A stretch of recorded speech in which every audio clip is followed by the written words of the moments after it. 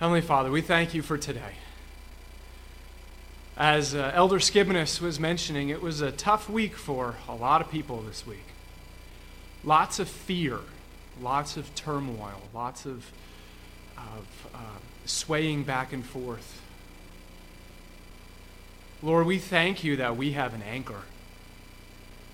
We thank you that even as the waves of the storms of this life threaten to toss us to and fro, we may rock back and forth, but we're not going anywhere because we have you as our anchor. You are dug deep into the rock, and we cling to you. Lord, we thank you for your word. We thank you that it is not just an old, dusty book, but that it is life. It is power. It changes hearts. It changes minds. It changes lives. So, Lord, I pray that your word would go forth this morning and that seeds would be buried deep within us and grow real fruit in our lives. And I pray all these things in Jesus' name. Amen. Nothing in this world lasts forever, right? And this is seen in the most dramatic way in the world of technology. Just ask a 10-year-old what a cassette tape is. See what they come up with. Ask them what a VHS tape is and see what they come up with. Ask them what a compact disc is now and see what they come up with. Even DVDs and even Blu-rays are quickly becoming an outdated mode of video, with online streaming services like Google Play, Amazon Prime Video, and Disney Plus rendering them pointless. Cable TV is even losing ground to cord-cutting services like Hulu and YouTube TV. Everything is becoming as wireless and cloud-based as humanly possible. But there's one thing, and really the only thing, that will never change, never wane, never fail, and the only thing we can take with us into eternity. I'm sure you've already gathered from looking at the screen here, from looking at the title, what that is. But before we get to this, I want to set up a little foundation for what Paul talks about in our passage this morning. We've been spending a good deal of time delving into the subject of spiritual gifts over the past couple of months. What they are, how they're given, what their purpose is, and how they relate to the church.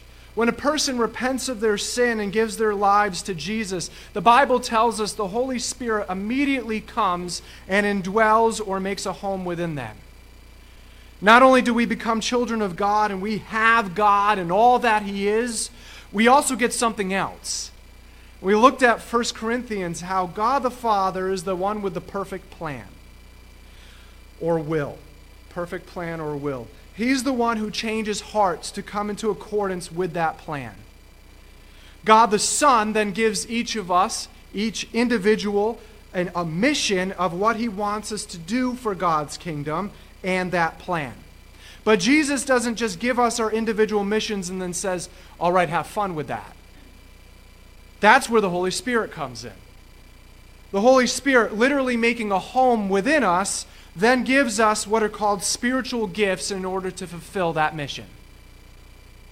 We're never expected to do the work that God gives to us on our own strength and power.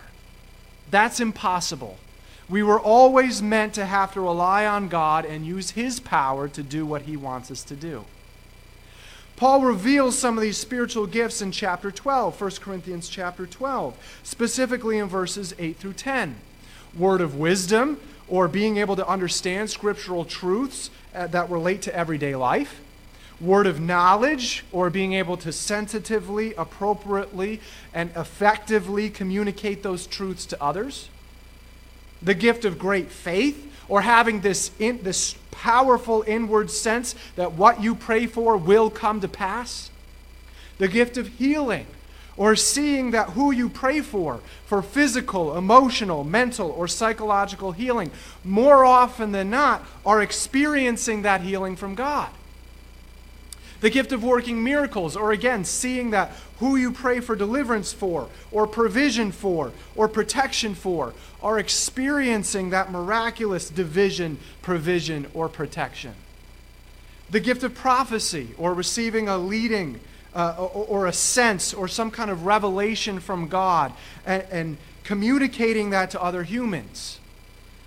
The gift of being able to determine what seeming miracles are godly in source or demonic in source.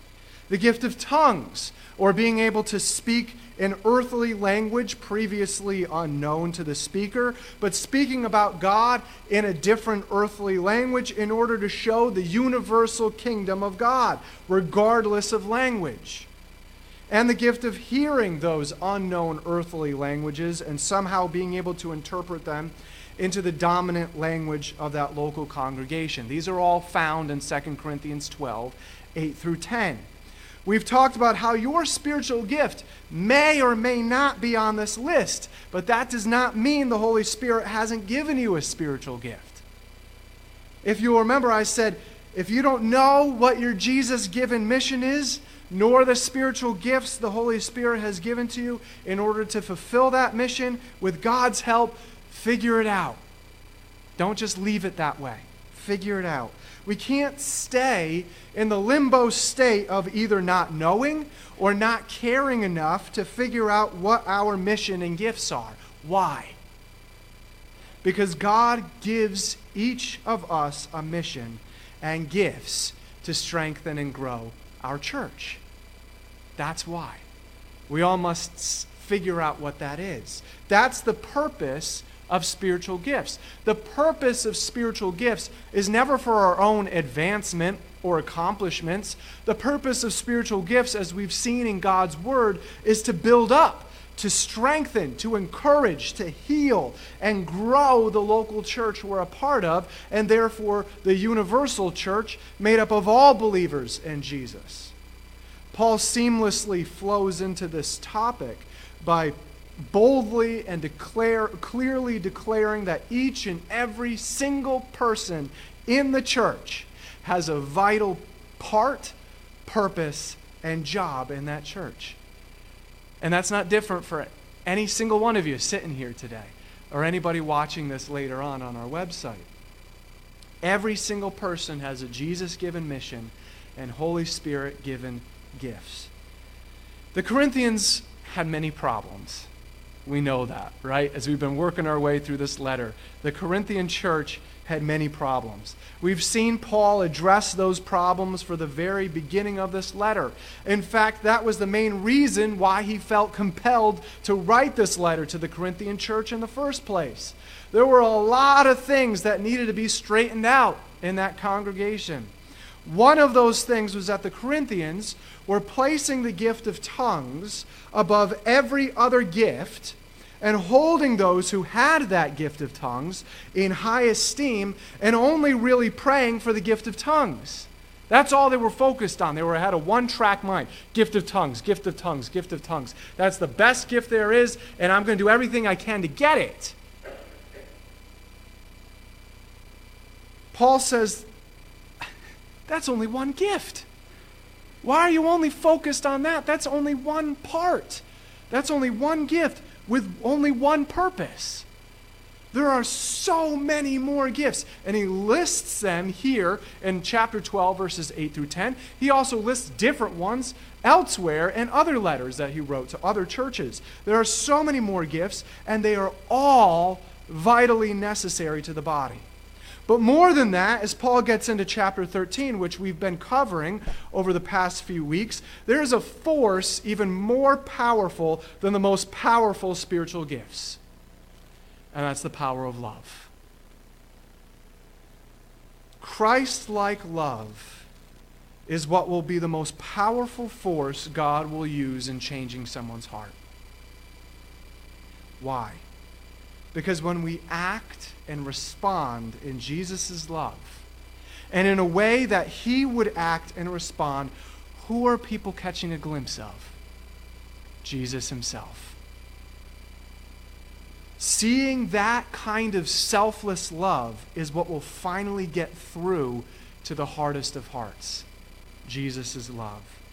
Not only is love the most powerful force to change hearts and the world, but love will be the only thing that will survive into eternity. You've heard the phrase, you can't take anything with you into heaven.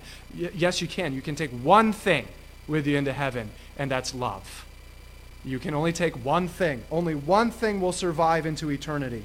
That's why it's so important to make the pursuit of that and God growing that in every area of our hearts and lives numero uno. That's what Paul transitions into our passage this morning. So if you brought your Bible with you, turn to 1 Corinthians chapter 13. If you didn't, there should be one located in the pew in front of you. Please also turn there. It's in the New Testament. If you're having trouble finding it, just look it up in the table of contents or ask a neighbor. 1 Corinthians chapter 13, I want all of us to see this. The point that we come to first here is the context. Paul, in fact, starts out this concluding section of chapter 13 with exactly this. Verse 8, 1 Corinthians chapter 13, love never fails. 3-word sentence there. Love never fails. According to one biblical scholar, within this context, what Paul is primarily getting at here is that love will never cease. Love will never end. Love will never disappear. We'll see why once we see why everything else will disappear at some point in the future. Because the context is that love will never disappear, end, or cease, that context then dictates that what follows is what will disappear, end, or cease at some point. The second part of verse 8. But if there are gifts of prophecy, they will be done away. If there are tongues, they will cease. If there is knowledge, it will be done away. When we covered each of these gifts listed in chapter 12, you remember that I mentioned I would be heavily relying on the interpretations of theologian Dr. Wayne Grudem for his clear, understandable, and most importantly, thoroughly biblical understanding, and I'm revisiting that today for the rest of chapter 13. What will disappear, end, or cease? According to verse 8, the spiritual gifts of prophecy, tongues, and knowledge, right? That's what we read there. Like Paul's list in chapter 12, verses 8 through 10, he includes both seemingly miraculous gifts and non-miraculous gifts here. Prophecy and tongues being the so-called miraculous, and knowledge being the so-called non-miraculous. Paul's point is that while love will exist for all of eternity, all of the spiritual gifts, even the miraculous ones, and in the Corinthians' case, even the most desirable ones to the non-miraculous ones, will one day cease to exist. Why? Well, we find that out in verse 9, the very following verse. For we know in part, and we prophesy in part. What time is he talking about right there? Now. Now we know in part, and we prophesy in part. Every single one of the spiritual gifts, from an understanding of Scripture to working unexplainable miracles and acts of physical healing, all have roots in the coming full and complete kingdom of God. That's what every single one of them and more has roots in the coming full and complete kingdom of God. Every single one of them is a foretaste and a glimpse into the future of what's to come. Here's what I mean. The gift of healing is a partial foretaste and glimpse at the point of time in the future when Jesus comes back for us. And as Paul will describe elsewhere, in the twinkling of an eye, we will all be changed and all be given perfect bodies, free from sickness, disease, injury, or decay. I think we can all agree and say, Lord Jesus, can we just have that now? We will get that someday. Jesus will return for us, and in a twinkling of an eye, we will be given glorified bodies. These bodies will never die, will never decay, and they will be fit for entering the Messianic kingdom. The gifts of great faith and of miracles are partial foretastes and glimpses at the point of time in the future when God himself will dwell among his people and we will live on the new earth, a perfect world where faith and miracles to change the current curse of sin on this current world will no longer be needed. It will be a new and perfect world. The gift of tongues and interpretation of tongues are partial foretastes and glimpses at the point of time in the future where people from every tribe and nation and ethnicity and race and tongue or language will all be gathered before the throne of the Father and of the Lamb, pouring out our worship as one with no division for any reason for all of eternity. Likewise, we see in verse 9 the gifts of knowledge or understanding Scripture and God and prophecy are only partial foretastes and glimpses at the point of time in the future when we are finally and fully united with Jesus. Knowledge, of course, is having an as accurate of an understanding of who God is and what he's doing. Most of this comes from an accurate understanding of what he's revealed about himself in his word. Prophecy is communication between God and humankind.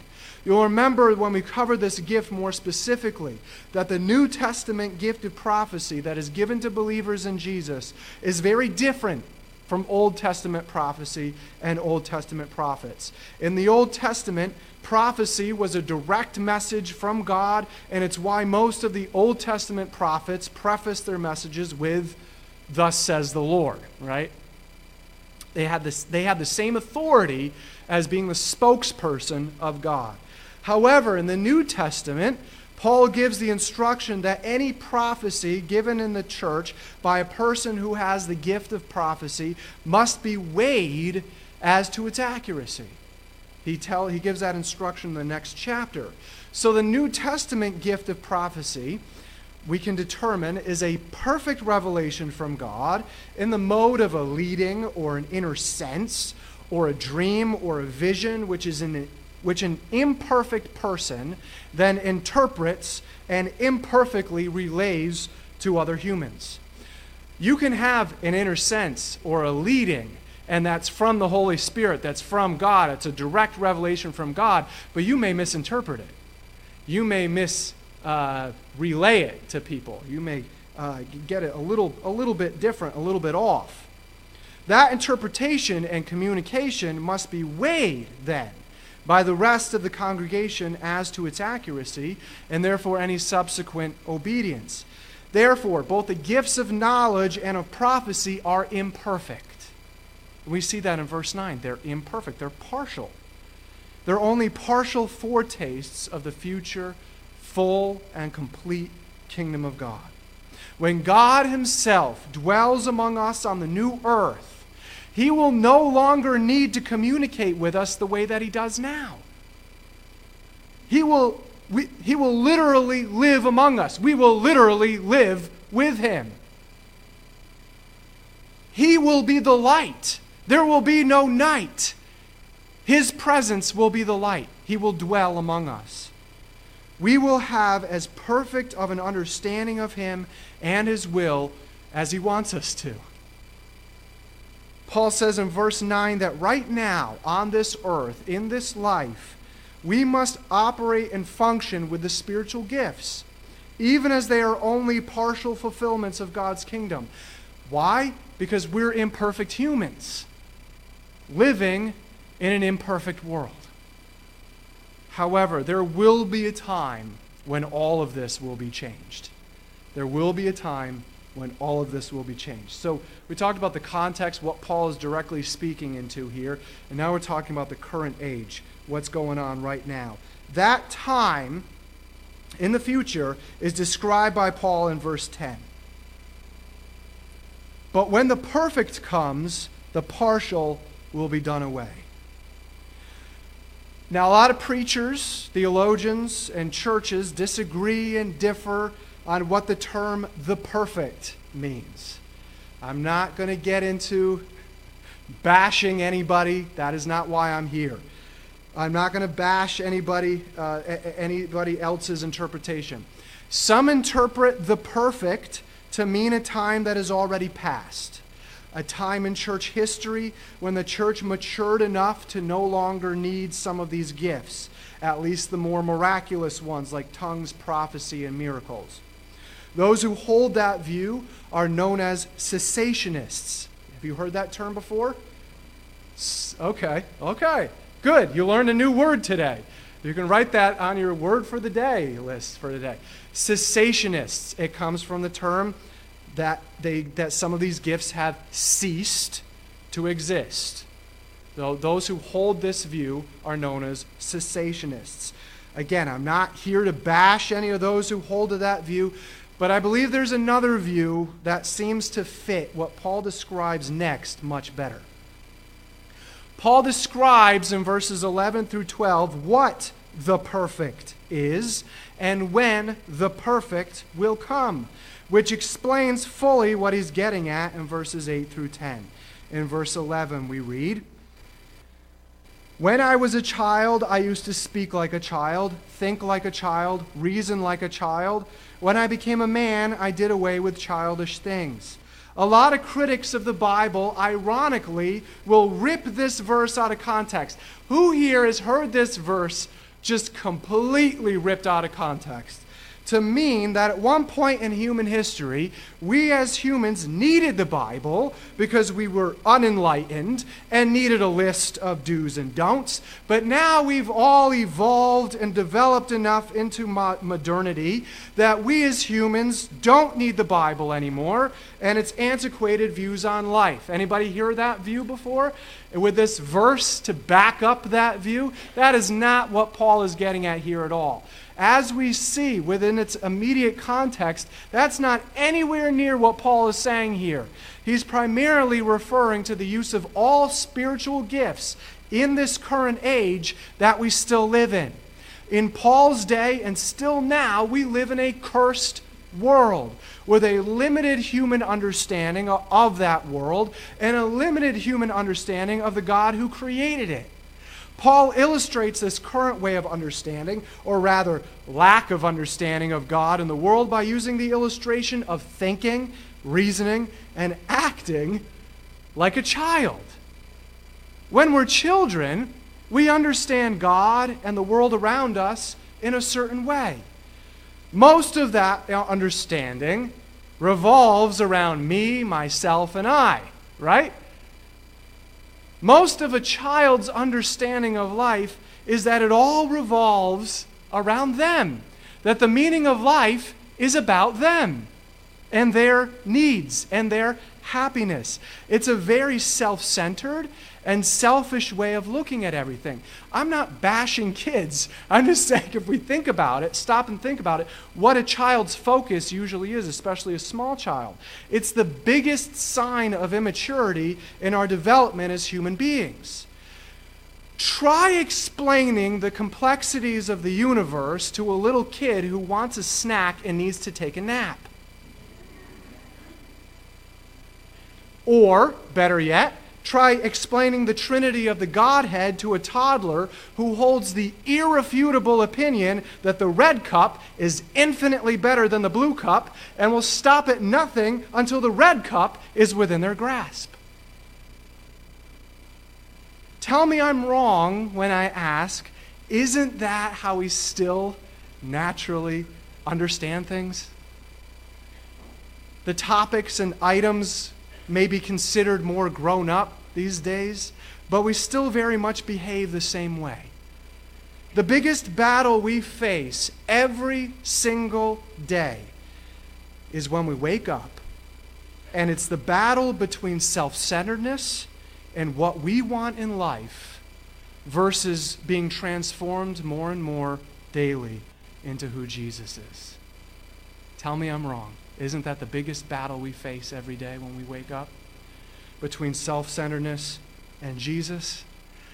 I already mentioned this somewhat, but this is why.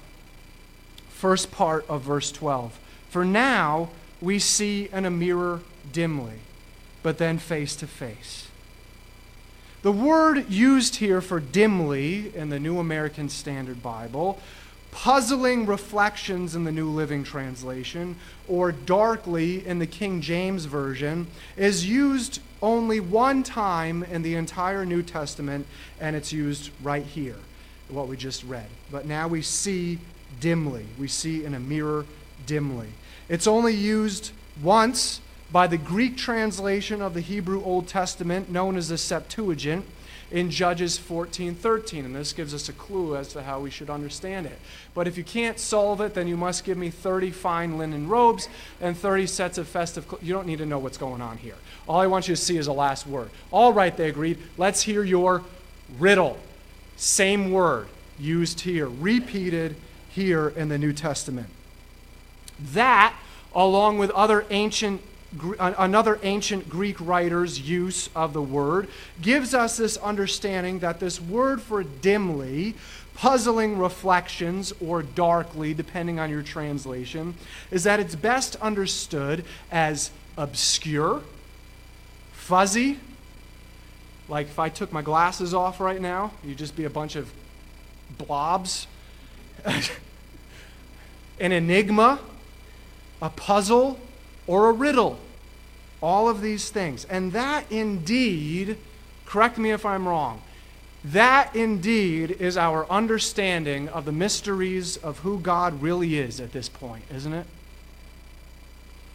We only know what he's revealed to us about himself, his kingdom, and his plan, and that it's really only an obscure, a fuzzy, a puzzling understanding at best, right? That's the curse on humanity because of our original sin.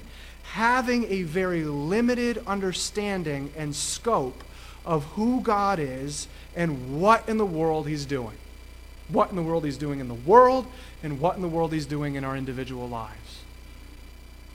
So if something heartbreaking or traumatic has happened to you in your past and you have no clue why a good and loving God would allow that into your life, rest assured you're in good company. You're not the only person who's wondered that. You're in good company. None of us fully understands why God does certain things sometimes. It's fuzzy. It's obscure. None of us fully understands what God is doing in our lives, and that's okay. Because presently, none of us has the capability to understand the complexities of the whys of God's plan. So if you don't know, you don't get it, that's okay. We're not meant to right now. Everything is meant to be fuzzy and obscure at this point. But God, in his love and mercy, has chosen to reveal certain aspects of who he is and what he's doing and what we have to look forward to if we trust in Jesus for our salvation from our sin. That much we sort of just understand the basics of. That's where trust comes in. That's where trust comes in. We trust our infinitely intelligent and wise God that what he's doing is best for us and is best for our spiritual growth, no matter how painful it may be. We trust our infinitely intelligent and wise God that he has his own reasons for why he does certain things in this current age. And we may never know what those are, and that's okay. So we have the context of what Paul was writing into. We have this current age, our limited human understanding. Everything is fuzzy and obscure and out of focus. Thirdly, we have the consummation. This current age will not be the way it always will be. The consummation. The current way things are now will not always be the way it is for us. There will be a day when Jesus comes back for us.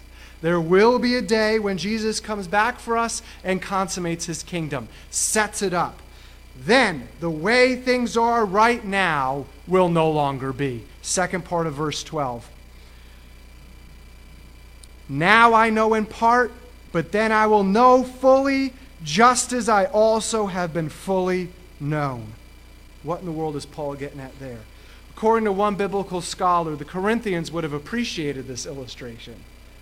Like if I referenced the Peaburg-Easton football game or something around here. The Corinthians would have appreciated this illustration, for the city of Corinth was famous for its crafting of bronze mirrors. But especially looking at a bronze mirror, even polished, would that reflection be all that great compared to actually looking at someone face to face? No. There'd be imperfections in the bronze. Things would be all wavy. It wouldn't be perfect. In the same way, right now, we only see and process and understand our lives, what happens in them, in the world around us, as if we're looking into a funhouse mirror. Imagine if you could not see your entire life and you walked into a funhouse one day and for whatever reason you could all of a sudden see, but all you could see was your reflection in that funhouse mirror. First of all, you'd probably be like, is that really what I look like? We'd have to look at the distorted reflection and try to make out what was real and what wasn't. What's overly exaggerated and what's real. Right now, that's what we have to do with our understanding of God and the world. That's our only option. We try to get as best of an understanding of God as we can through our reading of what He reveals about Himself in His Word and the revealing of His Holy Spirit and through the transformation of us by the Holy Spirit. But that's the best we have right now. But there will be a day when we will see Jesus face to face. That's what Paul says in verse 12. But then there will be a day face to face. Then there will be a day where we will see Jesus face to face. And what a glorious day that will be. Amen.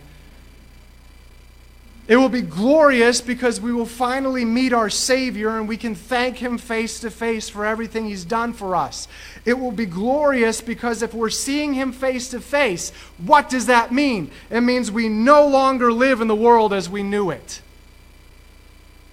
And it will be glorious because everything will suddenly and finally be brought into focus.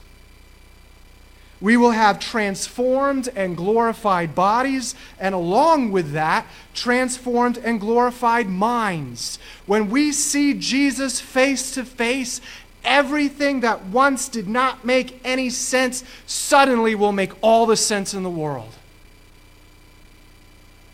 In addition, we just have a limited understanding of God and His Word because it's all we have from what He's chosen to reveal to us and enlighten us through His Holy Spirit to understand. But there will be a day when we will know God and understand God just as He knows and understands us right now. That's what Paul is getting at in the second part of verse 12. There will be a day where we will know and understand God just as He knows and understands us right now. And how much is that? Perfectly, right? Is there anything that God does not know about you? No. The Bible tells us that even before we were even conceived, God was thinking about us.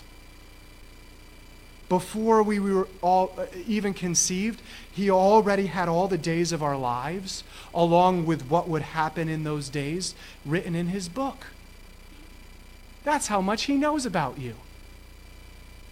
The Bible tells us that God knows us completely and perfectly, through and through, from the numbers of hair on our head to things about us we haven't even realized about ourselves yet.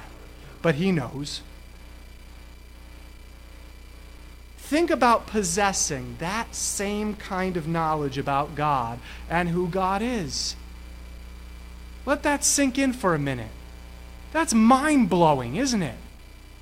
That we would know and understand God the same way He knows and understands us right now. Yet that's what we have to look forward to. That's what we have to look forward to. Now here's the big question. Do we have all the answers right now to what God is doing in our lives right now? Yet. No. Do we possess the same kind of knowledge of God that He currently possesses about us? No. So within just this immediate context, taking what Paul is saying here at face value, what Paul refers to as the perfect is when we do have this understanding and knowledge. Everybody with me so far? Okay. When will that happen? When Jesus returns for us and when He consummates His kingdom here on the earth. Likewise, when Paul writes something similar to the Ephesians, he says this will continue until we all come to such unity in our faith and knowledge of God's Son that we will be mature in the Lord, measuring up to the full and complete standard of Christ. Let me ask you, if we're really honest, has any of us, even the church as a whole, even the church in the United States, anywhere, matured to the full and complete standard of Christ?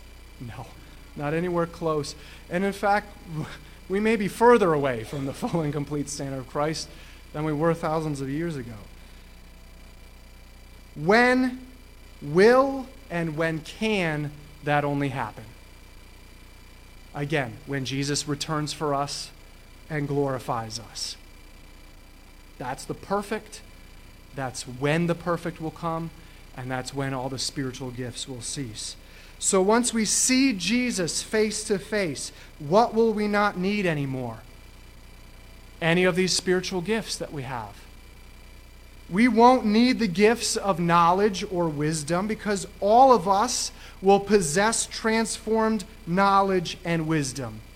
We won't need the gift of healing because all of our bodies will be glorified. We won't need faith because all of us will be with Jesus. We won't need miracles because all of us will be living in Jesus' kingdom of prosperity, abundance, and peace. And we won't need the gift of tongues because we'll all be worshiping God together as one, and Jesus' kingdom will be a manifestation of the universal aspect of it. Like I've mentioned before, even though all of the spiritual gifts will exist until that point in the future, when Jesus returns and sets up His kingdom on earth, this passage does not speak to the frequency of how the Holy Spirit will give out those gifts.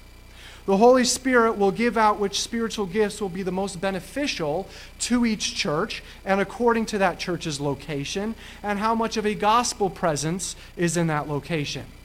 For instance, the miraculous gifts of tongues, prophecy, and miracles are most beneficial and therefore are more frequent as signs of the power of the gospel message of Jesus' death and resurrection in places where the presence of the gospel has not yet been firmly established. The consummation of the Messianic kingdom is still future. It has not happened yet. So even though this is what we have to look forward to as temporary residents of this current world and age, what are we to cling to now? You want to say, that's all well and good for the future, but what does that mean to me now?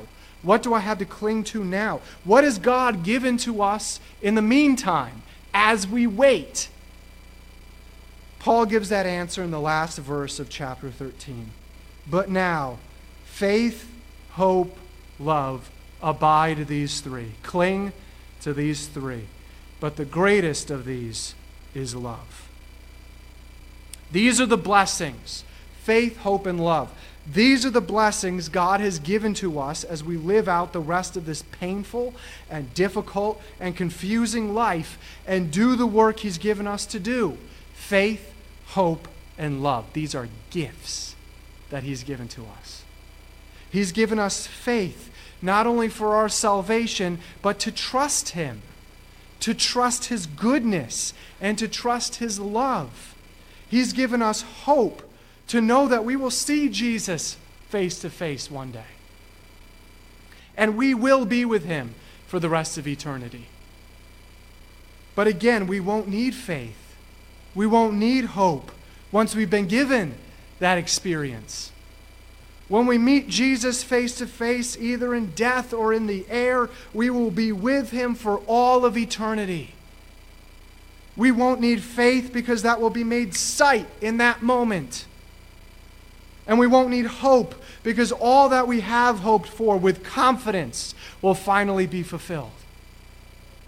Both faith and hope will also cease to exist at some point. That's why Paul says the greatest of these is love. Even those, faith and hope, will cease to exist at some point. But love will continue to always exist for all of eternity. Why? Because that's who God is. The Bible tells us God is love. So if God is love, love will exist into eternity. The Apostle John tells us that God is love. Since God is the very definition of love and he will always exist, love will always exist. God's love for us and our love for him will never wane even when we're 100,000 years into eternity. You really thought about that? God's love will still never wane. We will always get to revel in God's love for us as we spend eternity pouring our love out to him. That's why the greatest of everything, even hope and faith, will always be love. That's why God tells us to seek to have his love poured out into every area of our lives, to be shared with everyone else we meet. That's why God tells us to seek to have his love grown in us as one of the fruits of the Spirit. First one on the list. It's because the love we're seeking and he's giving right now is an investment. That's why. It's an investment. We talked earlier, spent a few minutes, we touched on the falling of Wall Street this past week. A lot of people lost a lot of investments. Love will never lose its value. It will only gain its value.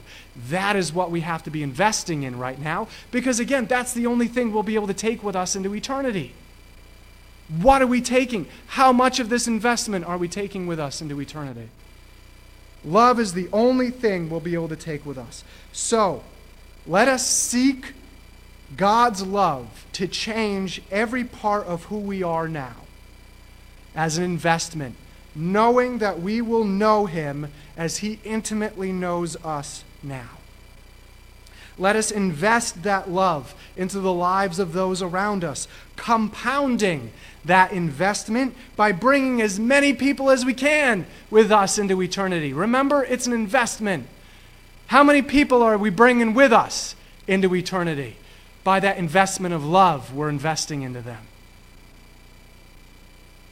And let us wait with faith, hope, and love for that kingdom in which perfect love reigns supreme as its embodiment, God, reigns supreme and dwells with us on the new earth.